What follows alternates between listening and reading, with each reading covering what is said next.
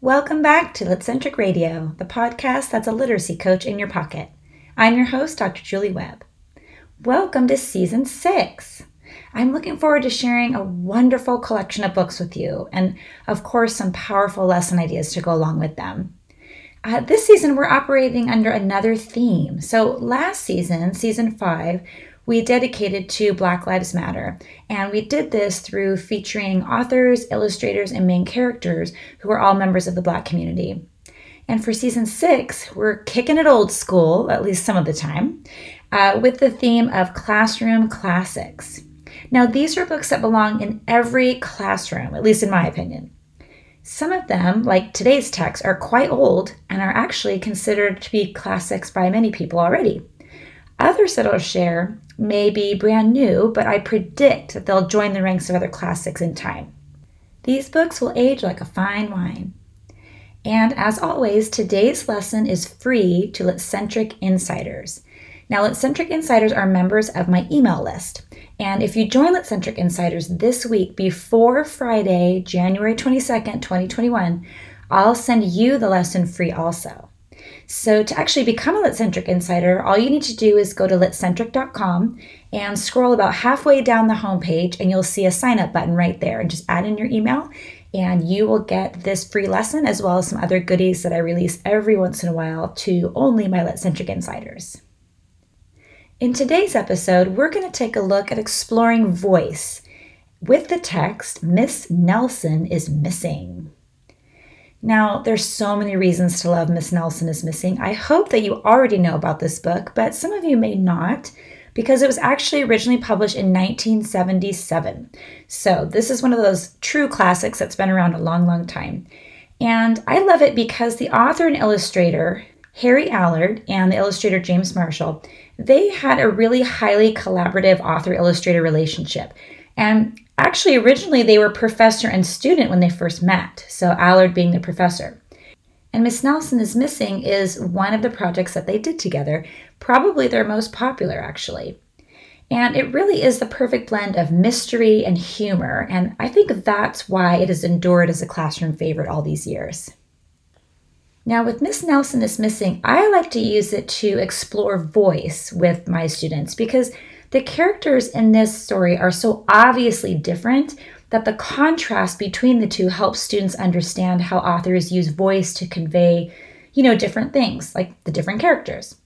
Now, voice isn't just how characters actually talk or what they sound like, but it's also things like either the characters or the whole piece's tone, the perspective it takes, the personality that comes through, attitudes, appearances, and more. So the voice that we explore in today's text not only comes through in the writing from Mr. Allard, but also in the illustrations by Mr. Marshall. So we're going to rely heavily on some of those illustrations combined with the text to really drive home the different voices being conveyed with these two different characters. And that's why today's book offers such a great opportunity for exploring voice in writing. Besides, exploring voice is a lot of fun. I think you'll find that when you give your students a little bit of leeway and teach them how playful they can be when they explore voice, that they'll really start writing for you in ways that you've never seen before. It really makes it more of like an adventure and an experiment, and it encourages students to take risks and have a lot of fun with their writing. So let's take a look at today's text. Miss Nelson is Missing. Now, Miss Nelson is a sweet, kind teacher whose students are misbehaving terribly. They're flying paper airplanes and refusing to do their work, among lots of other things. And overall, they're just being really disrespectful and downright naughty, honestly. Now, Miss Nelson, she's at her wit's end. She's not really sure what to do. But she doesn't come to school the next day. And instead, there's a substitute teacher, Miss Viola Swamp. Now, she is wicked and nasty, and she loads the kids down with work. Now, earlier when I said that the characters have different voices, you'll definitely notice the contrast between these two in the things that they say, the things that they do, and also in the ways that they look. After several days, the kids go looking for Miss Nelson, but they can't find her anywhere. Eventually, Miss Nelson returns, and the kids are overjoyed. They're so appreciative that they behave beautifully. And the story ends with Miss Nelson giggling to herself about her little secret. And I'm going to let you read the book for yourself to find out what that little secret is.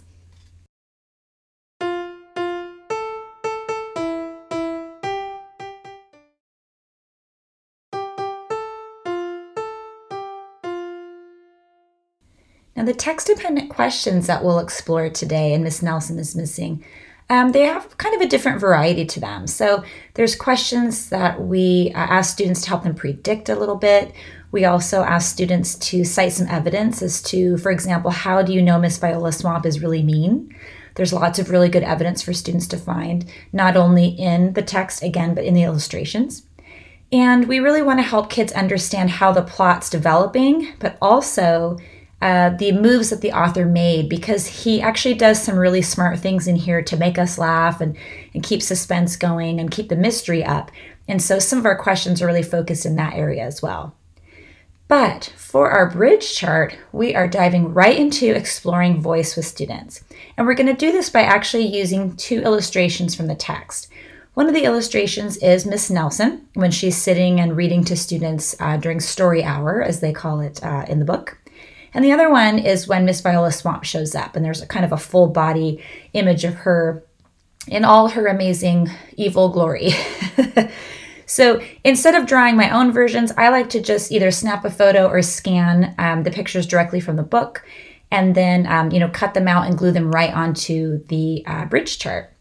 But we have these 2 teachers here, and we're going to label one Miss Nelson, obviously, and the other Miss Viola Swamp.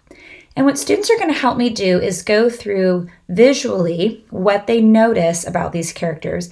And we're really basically doing a compare and contrast, just in the way that we're looking at one aspect or one feature of one teacher and then immediately doing the same thing with the other one. I'm not so concerned about students using compare and contrast language, like they're alike because, or Miss Nelson is different from Miss Viola Swamp because. I'm not really interested in that language, because the writing task is where students are going to be assuming one of the identities and not comparing the 2. So I'm not going to focus real heavily on the compare and contrast language in this case. But here, for example, we look at Miss Nelson, and the students are going to help me label what they notice about her appearance. So in the picture that I chose where she's sitting on the stool, she has really sad eyes. They're kind of angled outwards and upwards, and she looks like she's very concerned or sad. So we would draw a line from her eyes kind of out into the empty space on the chart and just label it sad eyes. Then we move on to her sweet voice. We would label that. She sounds very sweet when she talks. She's wearing a pink dress and pink shoes, which pink is generally thought of as a kind of a soft feminine color. So that would kind of match how she sounds, maybe her voice a little bit. And she has kind of an average name. There's nothing really super descriptive about Miss Nelson, right? It's just, a name that you might hear any teacher having. Then we look at Miss Viola Swamp. Now, Miss Viola Swamp's eyes are angry eyes. They're angled in a very particular way, and they look very, very scary. She also has a very unpleasant voice. It actually uses the word unpleasant to describe her. So why not lift that right out of the text and use it on our chart? And instead of this beautiful pink dress and shoes, she's wearing an ugly black dress and shoes. And it actually uses the word ugly again in the text. So we're going to use that. Now, she also has these striped tights on, which always makes me think of the Wicked Witches in the Wizard of Oz movies, where remember how, the house falls on the witch and you see those striped tights and then her feet kind of curl away and she disappears when they take the ruby slippers off of her. I think a lot of us, when we see striped tights like that, we associate with that witch kind of mentality. Actually, a lot of the costumes that you see on Halloween, witch costumes will have striped tights like that. So I think that's what the illustrator's really trying to drive home here, is that she's a real witch. And later on in the book, that's exactly what the kids actually say about her. So it just reinforces that idea. She also, Miss Viola Swamp, has really black lips, like black lipstick, and this really large witch-like kind of nose. So she has kind of these iconic witch features that definitely contrast really well with Miss Nelson. And so the tone and the personality and the voice of these 2 characters really comes out in the images and in the text. Also, Miss Viola Swamp has a really yucky name. Her last name is Swamp, right? There's nothing really pleasant about that. So again, very specific ways that they're referring to these teachers to show who they really truly are, their personalities, their attitudes, that type of thing. Now, I mentioned not only do we look at the actual illustrations, but we're going to pull some of the text evidence out so that students, again, get a sense of their voice. Now, I'm actually going to pull quotes of what these teachers actually say, and that reinforces this idea of voice. But remember, you have to make sure students understand that voice isn't just how people sound when they talk or even what they say. It's that tone, their personality, the attitudes, the perspectives, all of that combined is voice. Now for Miss Nelson, she speaks in a very particular way that makes her sound, again, very sweet and kind. So when the kids are naughty, she says, "Now settle down." And when they continue to do that, and she says, "Something will have to be done." So she doesn't sound very looming or ominous or scary, but she is trying, her best in her own way to get the kids to settle down. Later on, when she returns to class, she says things like, "Did you miss me? And what brought about this lovely change?" So the way that she speaks and the words that she uses actually encourages us as someone who's reading aloud to kids to actually soften and sweeten our voice in order to convey this character to them. On the other side, though, Miss Viola Swamp does not sound sweet or kind whatsoever. The first thing she says is, "Not so fast." And she says, "Never mind that, open those arithmetic books." And there's lots of exclamation points and, of course, very demanding, scary language. She says, "We'll have no story hour today, and keep your mouths shut. Sit perfectly still. If you misbehave, you'll be sorry." So she even has a threat in there. So, of course, that language contrasts really beautifully with the sweet language of Miss Nelson. So we put all of this directly on the chart. Miss Nelson on one side, we label her, we put her quotations at the bottom. Same thing on the other side with Miss Viola Swamp. So kids have really explored together with you, with each other, and also back into the text. We gave them a good reason to go back into the text and find some evidence from there, and also apply some of their own thinking and language to this exercise. Now, when I ask students to write, remember, I'm not asking them to compare the two. I'm actually going to ask them to assume one of the identities. So they're either going to choose Miss Nelson or Miss Viola Swamp, and their task is to write a letter to their new class of students on the first day of school.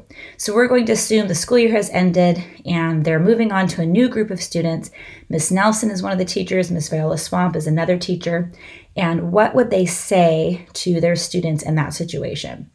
And of course, we want them to make sure that the voice of those characters comes through in their letter.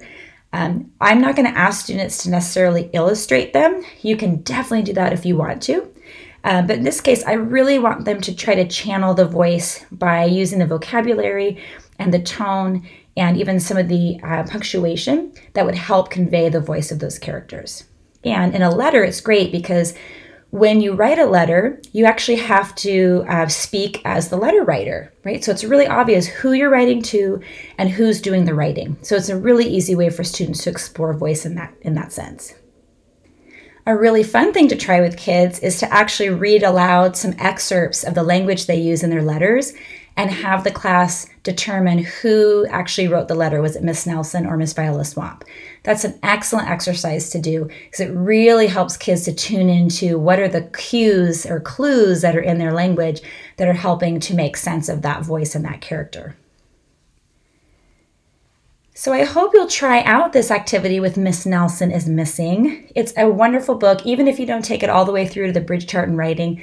I really encourage you to read it to your students. Use the text-dependent questions that are in the lesson that I'm sharing today. Remember, if you become a Lit-Centric Insider, you'll get this lesson for free.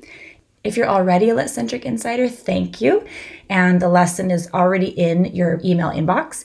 And if you want to join this week, make sure you do so by Friday, January 22nd, 2021.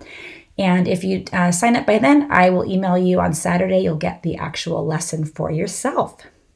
Also, I want to let you know of some resources available to you right now on YouTube. So Lit-Centric has a YouTube channel, And I have some videos in there in a series called Welcome to Writing. And there's actually a few different playlists. So I've organized, there's like a narrative playlist, an informational text playlist, things like that. And you can watch those videos right now and get some writing ideas for you and your students. And if you tell me what you'd like to see in those videos, we can add some more to that collection. So go ahead and visit the YouTube channel for Litcentric and follow me everywhere on social media. I'd love to hear from you. Have a great day at school.